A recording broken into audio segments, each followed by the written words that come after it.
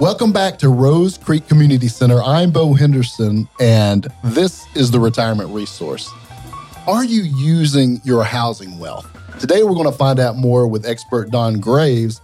And what are some signs that you might be running down the path of running out of money in retirement? We're going to talk about that and a whole lot more. But first, let me bring in our Renaissance man here at the Community Center.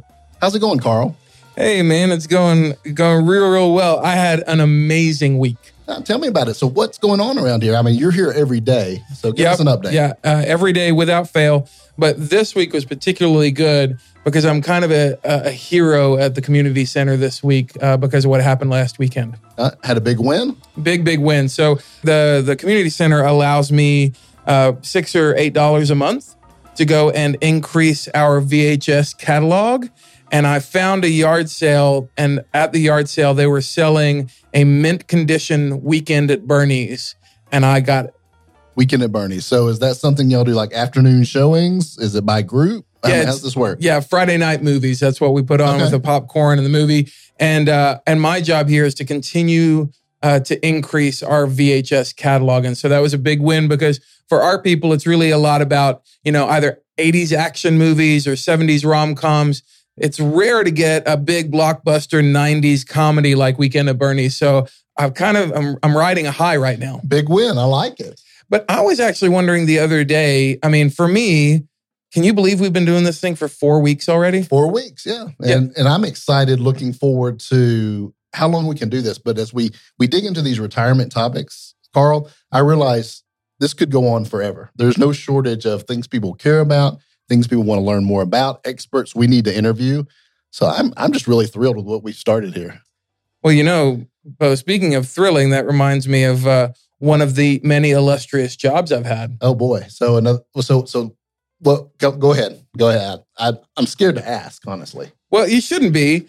This is pretty prestigious. Back in the day, I was actually a safety engineer for a research and development team for a major car manufacturer. A safety engineer? That does sound impressive. What did you do? Well, these were the days when, they were really first trying to improve the technology around safety belts and airbags. Okay. And so, they would get these large warehouses and they would put a car on a track and they would get it to speed up and then to stop as quickly as possible and then test the effects on the passengers. Okay, so you were testing and doing research testing, do the seatbelts hold up? Do the airbags deploy? Yeah, but I had to do that from inside the car. Wait a minute. Are you saying you were a crash test dummy? No. There were crash test dummies in the car. I had to be in the driver's seat because they were filming it and they needed, a living human as a part of it. Although I don't remember about 50% of the job. Probably from concussions. Well, in all honesty, the job only lasted a little while because of the hospital bills were piling up. And actually they asked me to leave for a different reason. What was that? Well, I told you that they were filming it and I kept on screaming during the final part of the test because, when I said they needed to test the braking was, it would stop with a wall and I would make a lot of noise and they said I kept on ruining the takes and so they asked me to stop. That sounds like a horrible job. Well, hey, man, I was always lucky to have work, me.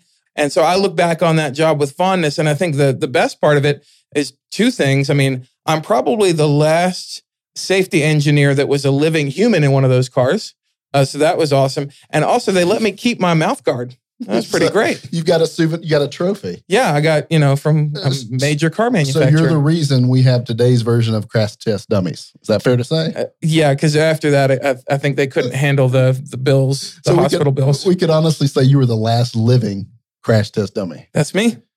Even though I know you don't like that term. That's right. I was a safety engineer for research and development. I like it. Well, as interesting as that is, Carl, it's time for In the News.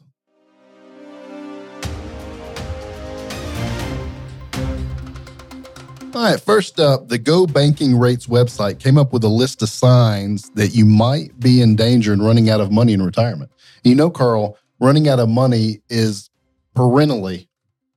Perennially. That sounds like an SAT. What does that mean? Is that like a flower thing? Every year. Like perennials? Perennially. Oh, okay. Gotcha. Right. One of the top concerns people have in retirement is they're scared of living longer than their money. Yeah, I mean, that'd be the worst. So one of the things we wanted to look at here, and I thought this brought up some good points in this article, is one, you don't have a plan for long-term care. So long-term care means you might need assisted living, in-home care, might even need nursing home care. And the statistics on how often that could come up is pretty high. It's in the 60 percentiles. Yeah, and not everybody's as lucky as me to just be able to say like, oh, I'm just going to go live with my buddy Bo. That's right. Not everybody's got the backup plan. So one of the things, if we don't have a plan in place, long-term care facilities, I know around here, I've seen assisted living facilities as high as 6 figures a year. So imagine $100,000 a year for somebody to live in an assisted living home. How fast could you go through retirement assets, even if you have millions? I can't even imagine 6 figures. Like, that's insane. Right. So long-term care, it's a conversation we need to have in our retirement plan and retirement strategy. A second thing is, one of the problems I see that causes a lot of problems is we're underestimating our life expectancy. Meaning we're underestimating how many years after we retire we might need to fund and live in retirement. And the longer we live, the more we're exposed to all the other risks of retirement, such as interest rate risk, inflation risk, market risk. All the risks we try to battle, the longer we live, the more we're exposed to them. So one of the things we can do is we can plan a little more conservatively that, hey, maybe I'm not just going to live to average. Maybe I'm one of the 50% that's going to live beyond average. And we're not in that statistic where we're running out of money with 5 to 10 years of life left. Wow. Another one, healthcare cost. Imagine as we get older, healthcare costs increase. Now, on average today, the last statistic I saw, and a couple's going to spend up to $285,000 in healthcare cost. So how much? $285,000. Wow. And that does not include the long-term care that we just talked about. So do we have a bucket of money earmarked for that? Do our insurances cover that? It's something we want to do some pre-planning to make sure we're taken care of. Here's another one. You didn't take inflation into consideration. And this came up just last week. We were talking on a different radio show. I was doing an interview, and we were looking back 25 years ago. And guess what? Things that today versus 25 years ago, things are about twice as much as they were. Yeah, I mean, for me, even going down to the convenience store and getting, like bubble gum, it's twice as much as it used to be. Yeah, gas, bread, milk, eggs, everything. So imagine where we could be 20 years into retirement. Bubble gum is still my biggest expenditure, so that's the thing that I'm worried about. But I understand gas and that's your highest budget item. Right? Yeah, it's expensive. And so we talked about. So this is the last one. This is a big one. When planning, not taking taxes into consideration. What is our tax liability? How much tax are we paying on our income? How much tax is coming out for Social Security? And making sure we're doing as much as we can do to mitigate taxes and navigate taxes in retirement. So those are some warning signs, or at least something that, if I haven't addressed that or had that conversation, that might be a good place to start. Well, I was reading just this last week on CNBC, they had a great op-ed about you're planning, not your grandma's retirement plan. So basically the way that, either my parents or their parents before them would have planned is not the way that we're going to be planning now, because it has also 3 different elements. The one is that we're not really slowing down the way we used to. 2, we're looking for a sense of purpose. And 3, there's probably some part-time work or volunteer work involved in that. And so it's really interesting to think about that. It used to be you'd get the gold watch and you'd stop and you just, sit down and maybe whittle or, pick up a hobby. But it sounds like more and more people are going, well, I'm finishing with this job, but now I'm finding purpose and my schedule may not slow down because either maybe I'm with the grandkids or maybe I'm traveling, but I'm now having to plan for all of the activity of retirement as opposed to just being stationary and not doing a whole lot. The second part of that was going, how am I finding purpose? It's amazing to think of even organizations. I saw this the other day. Jimmy Carter and his wife at 93 and 96 were on a Habitat for Humanity work site, finding purpose, actually working, got the hard hat and the gloves and the whole thing. And that leads to the last part about it is that people are looking for either part-time work or volunteerism to either add income or add something to do, because there's not this desire to just, well, I've bought the house and I'm on the lake and I'm just going to sit still for the next 20 years and enjoy. I think enjoyment is changing, and the definition of enjoying your retirement is changing from what our grandparents would have looked at to now what we're thinking it might be. When it goes back to that conversation we were having a little earlier about longevity, it's different even a generation, much less 2 generations ago, when in a lot of cases, if you made it to retirement, you might spend 5 years there. Right. We have a whole nother section of our life, a whole, in some cases, it's as long as our working career in retirement and meaning fulfillment. It's not very motivating to get up without something that's your purpose. Because for a lot of people, that might have been their work or their job. That might have been their motivation. And finding that thing, I see that more and more in the conversations we have, and also the piece about work.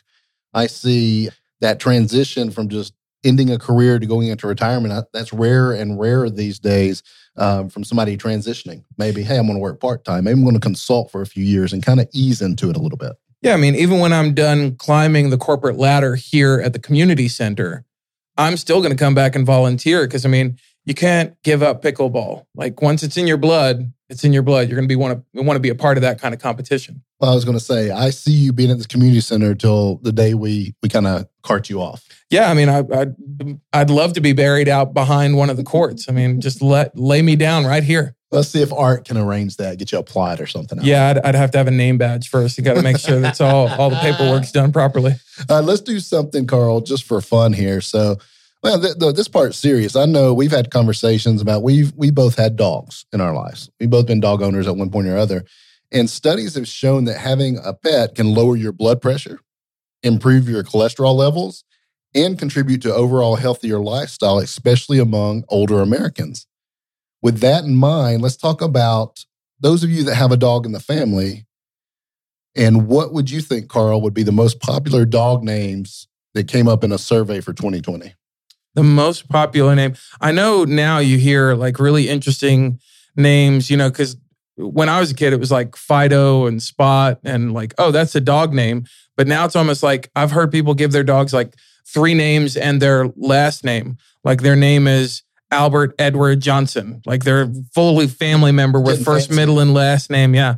So I would only imagine now in our day and age that, we might get really interesting, cool hipster millennial names for our dogs. Well, before I give you the top 10 names on this survey, talk about that a little bit. What has at times in your life, I know for me, there was periods of my life where a dog, it'd been through from being with me in college, being with me through early in my career, that was a significant, important part of my life. And yeah, I mean, they do. They become family members. I remember once I was taking a trip and had let a friend or asked a friend to watch our dog for us. And I got a phone call while I was out of town from somebody else saying, hey, by the way, and it was a big dog. She was about 140 pounds. That's a breed called a Presa Canario. Looked like a pit bull with a big mastiff head. So it basically looks like a tiny miniature black bear walking around the downtown square where we live here. And I had a fellow neighbor say, hey, I was grabbing coffee at the coffee shop and people thought that there was a bear had walked out of the mountains, only then to call my friend who was watching the dog and say, hey, have you seen the dog? And they're like, oh yeah, it's in the backyard. Let me go say hey. Nope, dog wasn't there. They didn't even realize the dog was just casually walking around downtown scaring children. But yes. Sounds like you might need to find some more respectable friends. And what about you? I mean, what role did a dog play for you in those seasons? I remember, and now we're talking more about the dog in later life in this study, but I remember as a kid, my best friend was a dog named Kate, a Chesapeake Bay Retriever. Now, real or imaginary? This was a real dog. Real dog, okay. Not like an imaginary friend kind of. Growing up on Lake Lanier, that dog, I would hold her tail and she'd swim me around the lake. Oh, that's awesome. So big. Who needs a boat on the lake? You just get a dog. Then kind of middle life, I had a dog named Ralph that we got from the Humane Society that was there for a decade or more and just a big part of a lot of that life. And I tell you what, Carl, as we're talking about this, I'm realizing we're probably looking at maybe looking into getting another dog before too long. Yeah, I mean they're amazing companions. So I'm fascinated now to know what are some of the top names for dogs this year. Most popular dog names of 2020. Number 1, Bella. Now, Bella. I don't know, is that a Disney reference or something? Or no, that's a Belle. So Bella, I don't know. That's okay. Bella. I'll have to go look at my VHS collection and see if a Bella pops up. Number 2 is Luna. Okay, a moon reference, I guess. Number 3, Charlie. Again, a human Human child name coming up real popular at the top of the dog list. 4, Lucy. Lucy, okay. Then we have Cooper.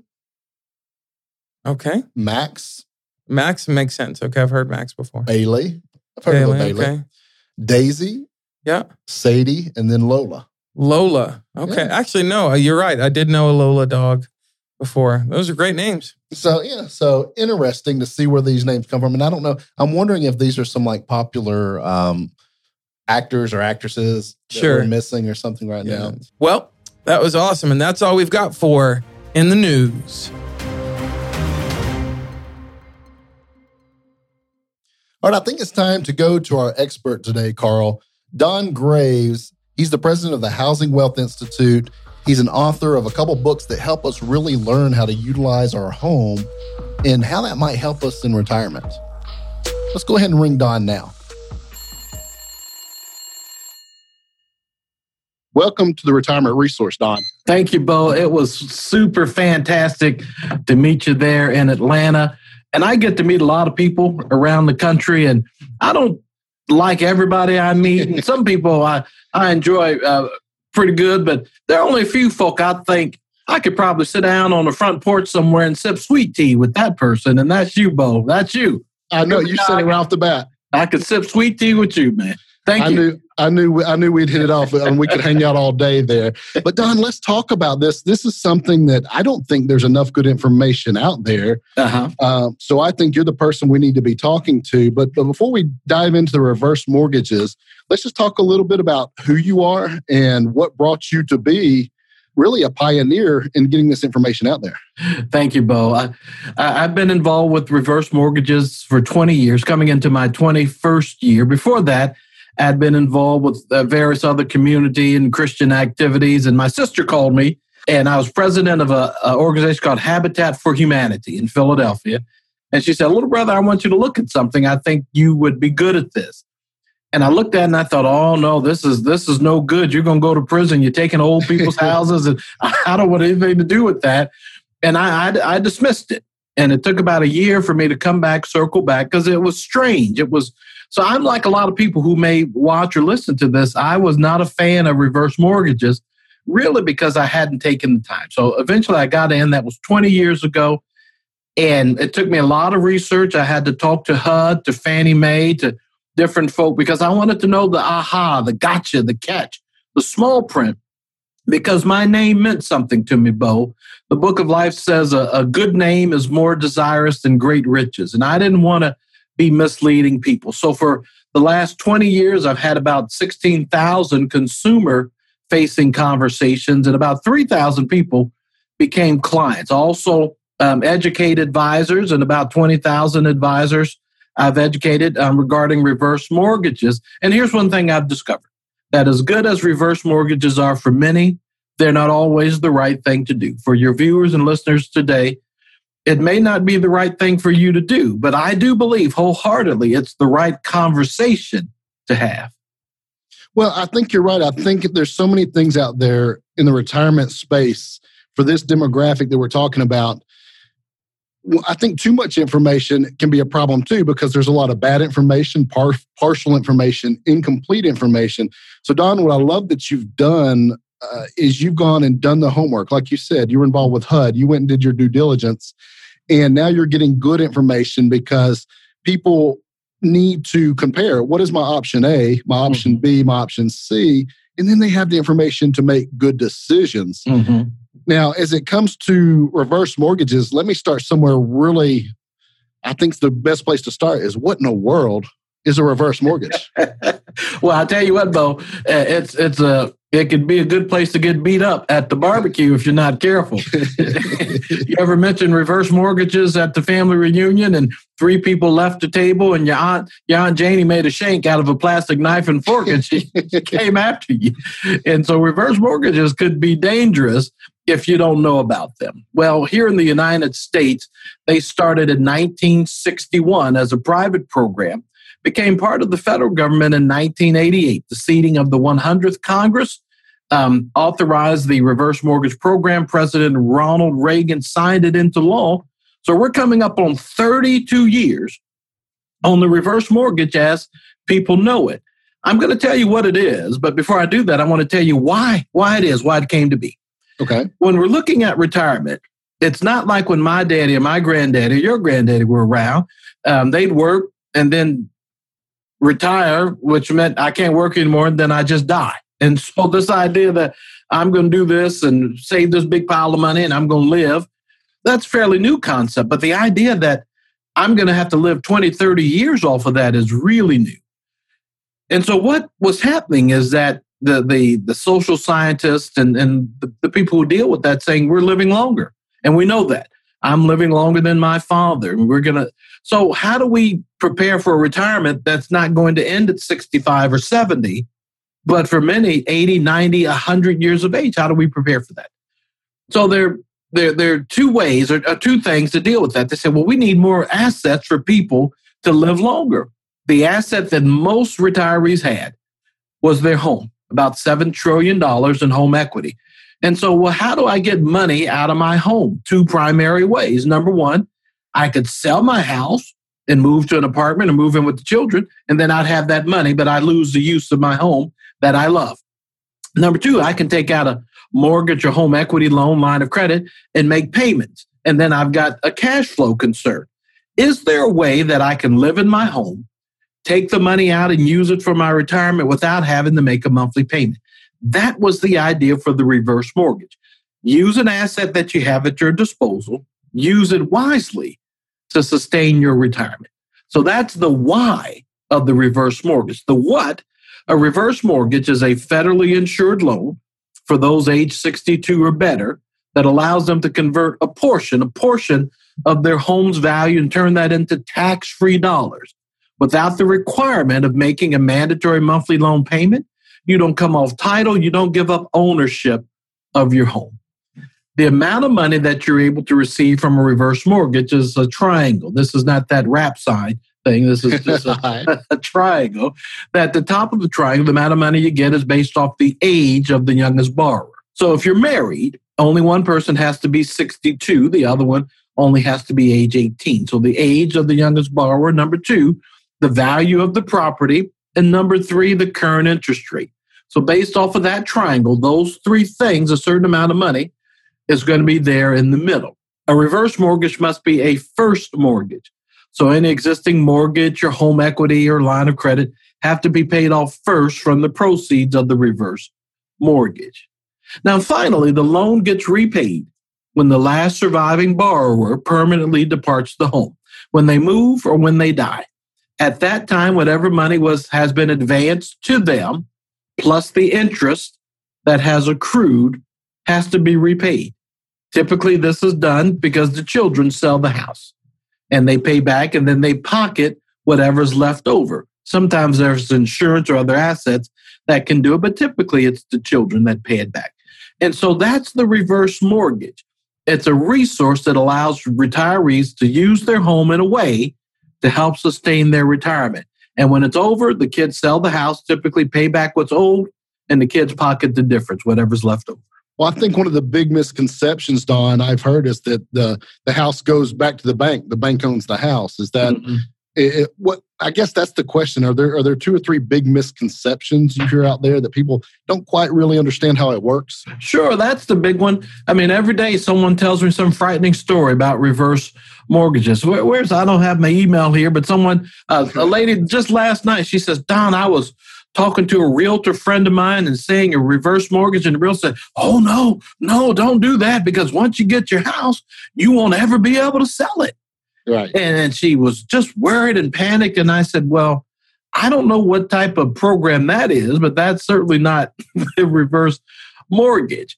But the common misconception is you get this over at the beauty shop or the barber shop there or the family reunion. You mention reverse mortgage and someone's going to say, oh, no, that's the deal where the bank loans you the money. And when you die, they take the house.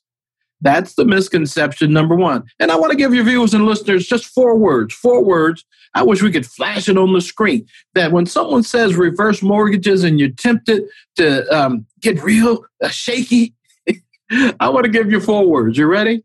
It's just a mortgage. It's just a mortgage. If you can say that, so it works just like a regular mortgage works in terms of how it gets paid back. So the bank doesn't take the house. Right. Your children sell the house, pay back what's owed, just like a regular mortgage, and the heirs pocket the difference. That's a big misconception with the reverse mortgage. Another one is, well, the house has to be free and clear to get a reverse mortgage. That's not true. Typically, most of the time, people get a reverse mortgage. They have a mortgage or home equity loan on the property, and the reverse mortgage has to pay off that loan first before proceeds can be released. That's a common misconception. And here's the third one. You said, what are the top 2 or 3? Here's one I get. I went over there to the barbecue. Where are you at, Bo? Texas or Atlanta? Atlanta. And I was there at the Atlanta barbecue there. You all do pulled pork down there? Pulled pork works, absolutely. I don't do pulled pork. That's what I'm saying. If you got the pulled pork off the bone, something's just wrong with it. But you get there to the barbecue and someone mentions reverse mortgage. They said, or you see Uncle Leroy there at the Atlanta barbecue. So, Uncle Leroy, why are you staying in Tracy's spare bedroom? And Uncle Leroy says, well, I got one of those reverse mortgages and I lost my house. And everybody stops at the barbecue and looks and they go, this is terrible. And you know what? Uncle Leroy did get a reverse mortgage. That's true. And it's true that Uncle Leroy did lose his house. That's absolutely true. And so, but why did Uncle Leroy lose his house? It's true. Those things were true.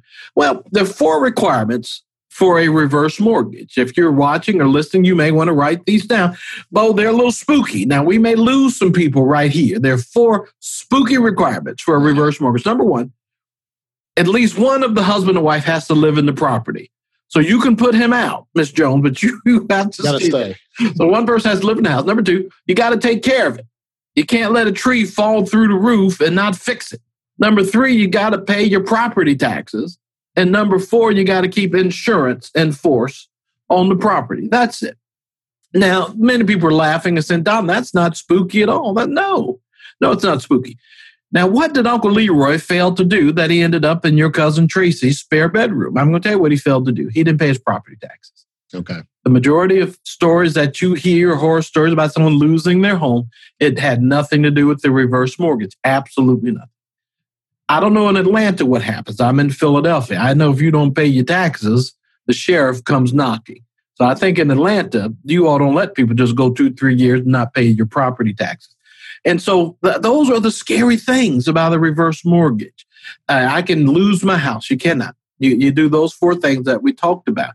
The bank takes the home in the end. That's not so. No, it's just a mortgage. Your family's going to sell the home and you're going to pocket the difference. And I don't forget the other one I said. So yeah, thank you for bringing that up because I'd like to clear those misconceptions before people leave the broadcast and are frustrated and you don't get to the good stuff about how it can change your retirement. That's right. Let's hit it in the nose right up front so it's not in the back of our listeners' mind the whole time, right? Yes, sir. Yes, sir. Well, you've already hit on this, Don, that this idea, and we talk about this a lot, longevity is the multiplier of all of these risks we run into in this time period. But beyond longevity, what else has changed that makes this conversation with reverse mortgages different or more relevant today? Sure. A lot of times when we thought of retirement, we were going to work and save money and get a big pile of money. And then we climbed the mountain. And finally we said, that's it. I've hit my number. I planted my flag. I took my hero stance and I'm ready to retire. Only to discover that, wow, retirement's a little bit more expensive. Maybe I should have saved more. Maybe I should have worked longer because the mountain I've got to come down is higher than I thought. And so now, as I've got to begin coming down this mountain, I know I'm going to live longer. I've not saved enough for most people to sustain that at the lifestyle I want to live. I'm not saved enough to do that. And on top of that, Bo, there's some real risks in retirement. The American College where I teach identifies 18 major risks in retirement. Longevity risk is the multiplier, that if you live long, it just makes everything else worse. But interest rate risk, what if your interest rates stay low and they don't grow where you thought, where you projected? That's going to be hard. There's healthcare risk. There's public policy risk. What if things change? There's long-term care risk. And there are all of these risks that the retiree needs to be aware of. And I hope everyone who's listening has a financial advisor that they're working with, because it's true. that if you work with an advisor, you'll retire better. You'll do better because you'll have someone kind of coaching and guiding your path. And so the retirement is dangerous. There are lots of ways to mess it up coming down the mountain. And what that means, that if you're watching your consumer, you have to use every available asset that you have at your disposal to make for a successful retirement. You would agree with that, right? If I had something wrong with my wrist, I don't know if you can see my thing here, but if I go to the doctor's, my wrist or my heart or my leg, I don't want him to give me or her limited treatment options. I want them to say, don't just tell me you're going to amputate my leg. You just say, well, maybe it'll get better next week. Or just tell me I can put some campylophenate, what I used as a kid. We did that on everything. But we want all options. So for the retiree listening, you've got 4 major sources of retirement income. Are you using all of them? Well, Don, what's the first one? You've got your income. You've got your investments. You've got your insurances. So you've got, maybe you're still working. Maybe you're drawing Social Security. Maybe you got a pension. General Electric just said, hey, we cut the pensions of 10,000 of our people. They just announced it 2 days ago, and we're working out a deal with 100,000 others that are retired but haven't taken their pension yet. General Electric just said that. And so there's a crisis in the American pension plan. But you've got your investments, 401k and IRAs and all that type of business, and your insurances, and I'm including annuities over there. And you've got to work with that to come up with a plan for your retirement. But you're missing something. You're missing your biggest asset. Now, I said that at a church meeting one time, Bo, and people looked at me funny. I said, Mrs. Jones, you got a big asset. The pastor looked at me and said, I beg your pardon? I said, you're congregant, Pastor. She got a big asset. So I had to watch. My wife says I should stop telling that, but I like it. I thought it was funny. It reminds me, Don, one time I was working on a business funnel, and I didn't realize I was speaking to a young lady, and I told her she needed to work on her back end. And I was totally talking about the business side of it. So it happens. It happens. But we're missing. So most folks say, well, Don, that's all I got. I said, it's not. It's far from all you got. I said, because maybe all of that equals $400,000. Right. But you also have got a $400,000 home that can be coordinated to make that other stuff last significantly longer. Are you using your housing wealth? And people, well, what do you mean? I said, have you ever had a 30-year mortgage? Yes. I said, that was using your housing wealth. What about, you ever take out a home equity line of credit to make a repair or do an extension or help with the children or the college? Yeah. I said, you did that so you didn't have to use other resources. I said, so you're used to using housing wealth already. What you're not used to is transitioning it to your retirement years and understanding that reverse mortgages is just another way to use your housing wealth. And if you can incorporate that with your investment, insurances, and income, it's going to expand the things that you're able to do. No, this is so exciting to me, Don, because the way I visually, conceptually think of it is we all have these puzzle pieces and all those things we talk, and everybody's are different. But isn't at the end of the day, the goal that we put them together for our specific situation in the way that me and my family get the most use of the money? Yeah. And that could include how we put it together to save tax. It could create longevity in the income. So I love that we now have this fourth tool to put as a puzzle piece in the mix, because that opens up some as you were describing this, one of the big things I've seen as a true issue out there is this idea of unretiring. People are retiring without really putting the plan together and doing the right due diligence of having the right income strategy. And they're having to unretire, not on purpose, they're having to go back to work. So now we got another tool in play. So I'm excited. Keep going. Well, yeah, Bo, and you should be, and your listeners should be excited that you're bringing this to them. There's $7 trillion in home equity, and most folk are sitting out there saying, well, what do I do with this house? Well, how can this house help my retirement? Well, let me give you here's something that I talk about this because sometimes for some folk it's off the beaten path.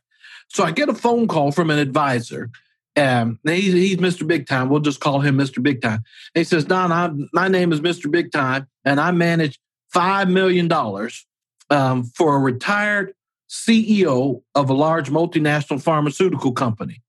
I said, pleasure to meet you, Mr. Big Time. And what can I do for you? He said, my client is interested in a reverse mortgage. I said, tell me why. He says he lives in a $4.5 million home. And he just put in a $200,000 elevator. He borrowed money, another home equity line of credit, he just borrowed money. And now, listen to this, Bo. He has $2.1 million in debt servicing, meaning he's borrowed $2.1 million on a $4.5 million home. And every month his payment, principal and interest, is about $21,000 a month. Okay. And so that's a hardship. Now, someone says, well, Don, he's got $5 million over here. And that's what his advisor said. He says, Don, we can cover it. I said, sure. If you get a 5% net return, that will just cover his debt servicing. Is that the type of retirement your client envisioned? That all of his retirement income is going for debt servicing? No, that's not what he envisioned at all. And so ultimately, Bo, I said to the client and his wife, I met with them, did case design. I said, I don't think you should do the reverse mortgage because there's a jumbo reverse mortgage that covered that. I said, if you're spending $200,000 for an elevator to get up and down in your shore house, this house is no longer functional for you. I suggest you sell it, pay off what you owe, and buy you a shack for $1 million over here. Put the rest back in your investments and come and rent down at the shore. You can rent something for $2,000, $3,000, $4,000 a month for 6 months if you want it. So what you were paying in 1 to 2 months in debt servicing, you can rent you something real good. And that's what they did. That was back in 2018. They did that. And so the point is the reverse mortgage was not the appropriate fit for them, but it was the appropriate conversation to have. Right. And that's what I want your viewers and listeners to understand, that when you're looking at your retirement and you're saying, and you look over at your spouse and said, boy, I wish we could do more for the grandchildren this Christmas, or I wish we could go on the cruise like we like to go, or you're worried. You see some hiccups in the market or whatever, and you're thinking, man, I hope I don't have to cut back my lifestyle. Is our money going to make it? That's when you want to make sure that you're using, I'm going to say AAA, not the automobile company, but the philosophy, all available assets, AAA. Are you using all available assets? Are you using your housing wealth? Are you using annuities? Are you using managed wealth? Are you using things that will keep up with interest? Are you protecting your health? Do you have long-term care? Do you have what are you using? All available assets. So housing wealth is it's the single largest concentration of wealth for most folk. And some people argue with me, Don, my client has $600,000 in a $400,000 house. I said, no, you've got to carve that $600,000 up to stocks, bonds, mutual funds, insurance, annuities. Once you carve it up and put the pie back up there, what's the biggest source? I said, their home. You got to know what you're doing. So AAA, all available assets, all viable strategies. If you're not understanding, and listen, Bo, I don't know if this comes up upside down, but I just did a webinar for the college here, and then there were about 1,000 folk registered financial advisors. And I said to them, look, I said right here, this is 42 retirement income strategies that use housing wealth. And they just, 42. I said 42. And so if you're listening, you're not an advisor, you're a client. Well, listen, the same 42 apply to you as it would to an advisor.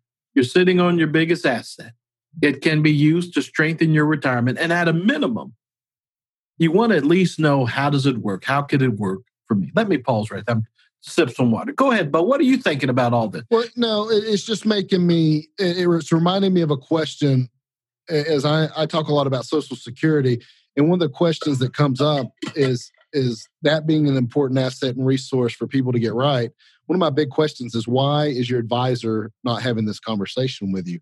And I think that same question comes up here, is why, with the housing wealth being such a big part of so many Americans' assets, why is the conversation not being had? And it's pretty similar, is either advisors don't know, they didn't go get additional information to be able to talk about this stuff intelligently, or it's not what they sell and they're not getting paid to do it, so to speak. So I think that's a good question to ask, and maybe something relevant for our listeners is ask your advisor about your housing wealth.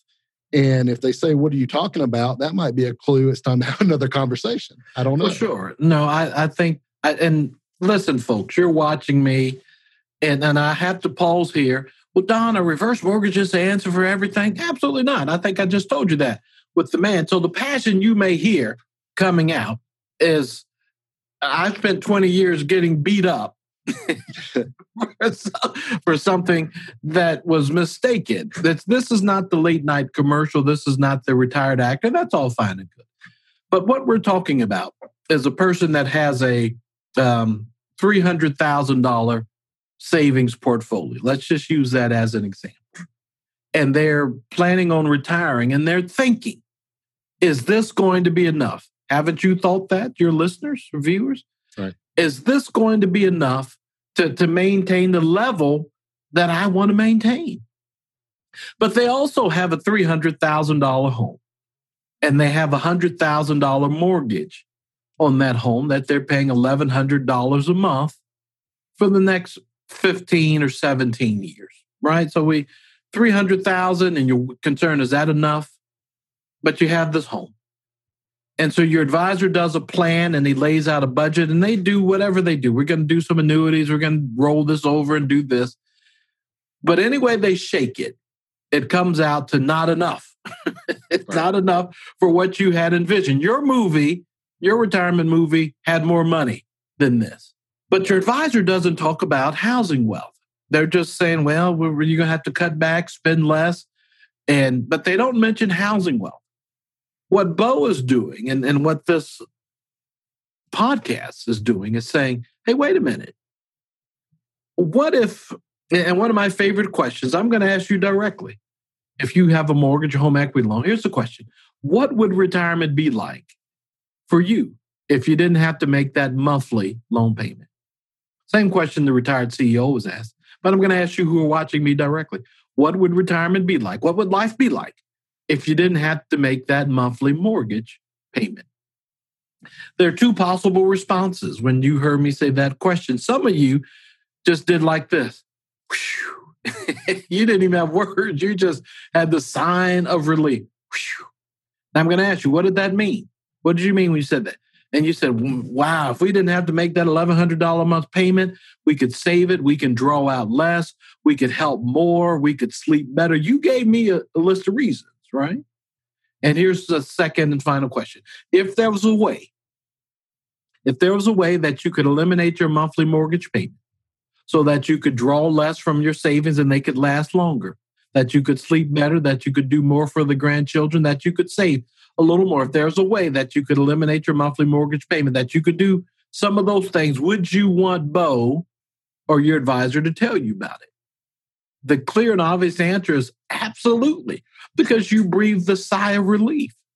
And so all of a sudden you say, well, show me what this looks like. Well, we show you that a $300,000 home could be turned into a $135,000 reverse mortgage. The first thing the reverse mortgage does, Bo, is it pays off their $100,000 mortgage, your home equity line of credit. If we stop right there, we've created $1,100 for you. Do you feel better as a retiree? Yes. And now you go back and you rework your numbers, because now you're drawing out $12,000 or $13,000 less than you had before. And you realize now my money's going to last another 12 to 15 years just on that one strategy. But on top of that, we left you with $35,000 left over, and you can talk about all the things that could do. You see? So one simple question, what would retirement be like if you didn't have to make a monthly loan payment? One advisor knows to ask that question, and then they can incorporate the housing wealth conversation. The other one doesn't. They say, well, we'll figure it out. Maybe they don't know. But in the end, you, the consumer, you're that are watching it, you're harmed by that. And I think that's criminal. I don't know if I just say that on that program, but I think it's negligent for an advisor to be looking at that big asset and have no idea how to use it. So that's just one strategy. That's mortgage, to eliminate a mandatory monthly mortgage payment. You know, which one would you choose, right? Let me stop. Bo, you got to stop me, man. I get to talk. Keep going. I'm taking notes. I'm excited about this, Don. It's it reminds me a little bit of a long-term care conversation that we have a lot of times. Is we're not necessarily saying you need to do something like long-term care insurance or anything, but we are saying you need to have the conversation. Yeah. because I don't want after an event's happened or after you run out of money in this case or income or have to unretire, you look back and say, why didn't you teach me these things? That's right. That's right. So I love it. Is again, and I love your approach, Don. It's not you're saying this isn't for everybody, but it is for everybody to sit down and have the conversation, explore further, see where it might fit, compare scenario A to B to C, and see what makes sense for me and my family. Your listeners, I don't know what age they're going to be. They're going to be in or at or approaching retirement. And here's what I know, that if they're baby boomers, 50 to 68% of them are going to come into retirement with some sort of monthly mortgage obligation, mortgage, second mortgage, home equity loan, line of credit. If I said to you listening, if there was a way that I could increase your cash flow, reduce your expenses, and add new dollars back into your retirement savings, but it meant that you'd have to move to your next, last, and best home in retirement, would you want to see how? That's the question. Either you say, no, I don't want to see how. I said, even if I could add 100, 200, 300,000 back, no, I don't want to see how. Okay, we move on. All right. But I don't know very many folk who would say, no, I don't want to see how that would work. Of course you would.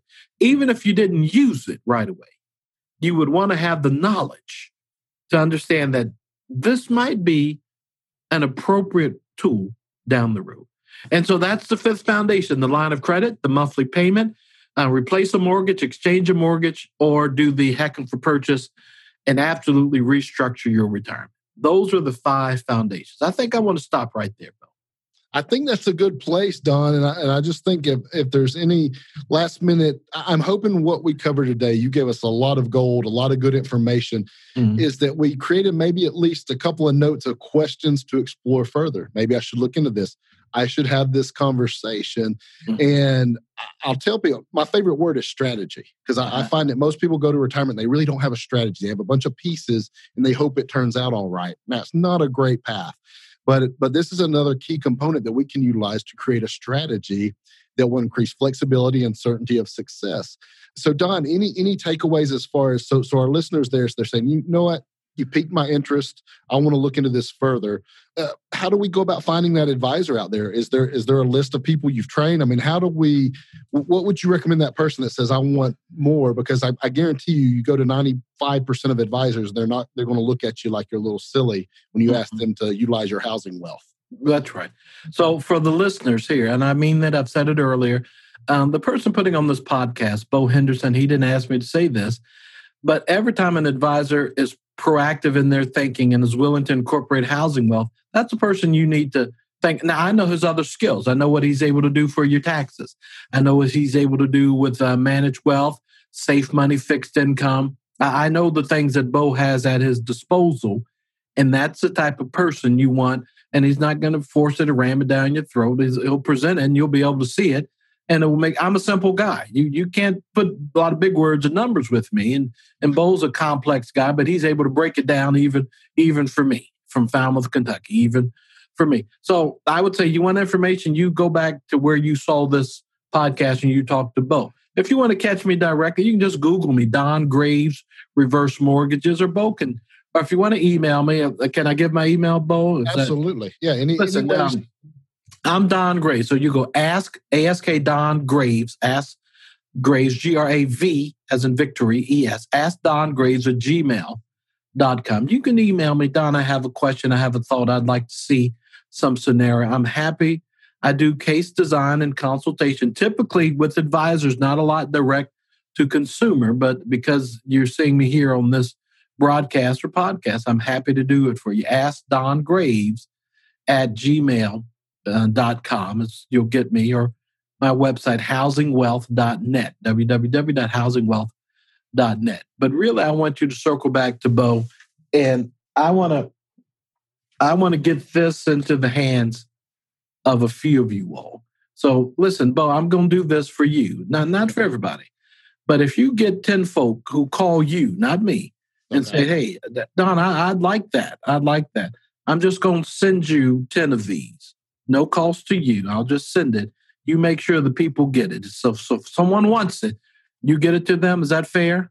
Hey, Don, you've over-delivered with the content, and thank you. The book's another tool. I love the idea of somebody that's ready for that conversation to have that book in their hand to really have a good idea of what questions they want to ask, where they want to go, what they want to explore. So again, thank you just for over-delivering. Here on the Retirement Resource, you helped me deliver on my promise to create the expertise and the information to help people successfully navigate retirement. And I hope you're open to coming back when you have updates, new laws, new products, and things to help educate this demographic because they need good information. And I appreciate your heart, brother, and I appreciate you being here on the Retirement Resource. Thank you, my friend. My pleasure.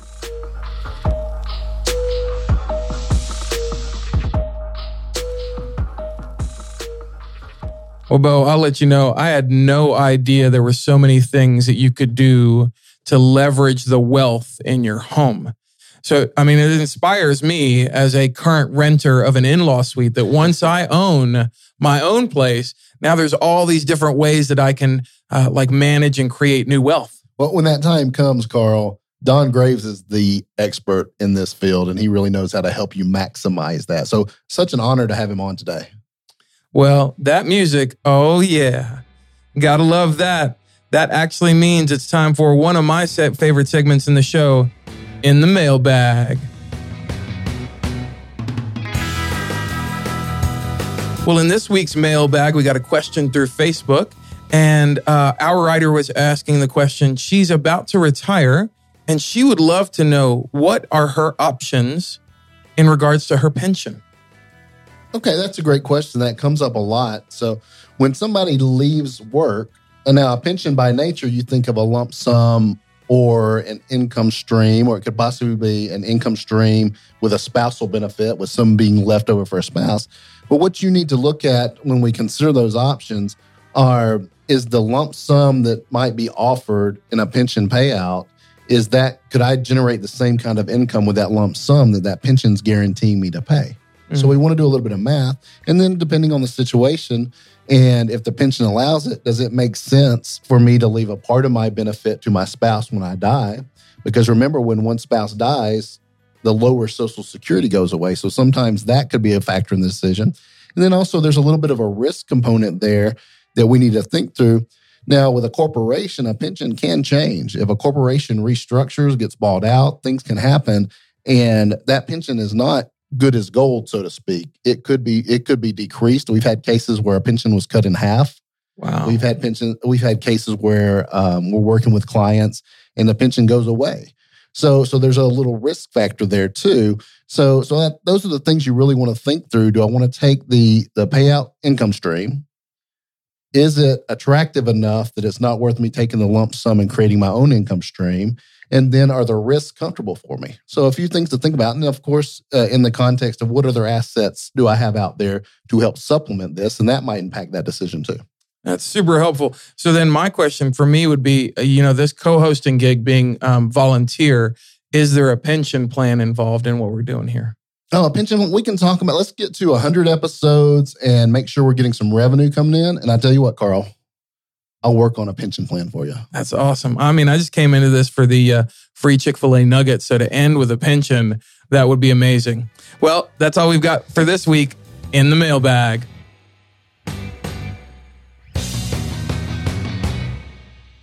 Man, In the Mailbag is still one of my favorite sections of our show. And actually, for all of our listeners, if you want to be a part of that, you can submit your questions either at askbo.com or on facebook.com/retirement resource. We love to highlight your question. We love to send you some free swag, book from us here at the show and some other stuff. And so if you'd like your question featured here on the podcast, be sure to go to askbo.com or facebook.com/retirement resource.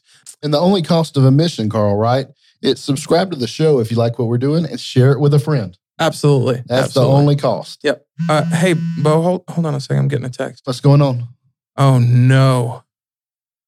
Hey, Bo, I got to go. I got to go right now. Weekend at Bernie's is stuck in one of the VCR decks and somebody's trying to pull it out. Okay, I'll see you next week. Bye. You better take care of that. Hey, Art, what's going on? Yeah, Carl had to get out of here. Hey, I know it's been going good. Why don't you come on over and tell your joke? Why can't a nose be 12 inches long? Because then it would be a foot. It's a foot. Well, on that note, we'll see you next week. Same time, same place, right here on the Retirement Resource.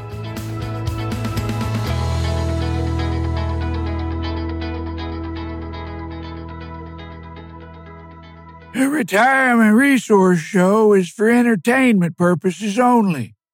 If you could call it entertainment, that Carl is the worst.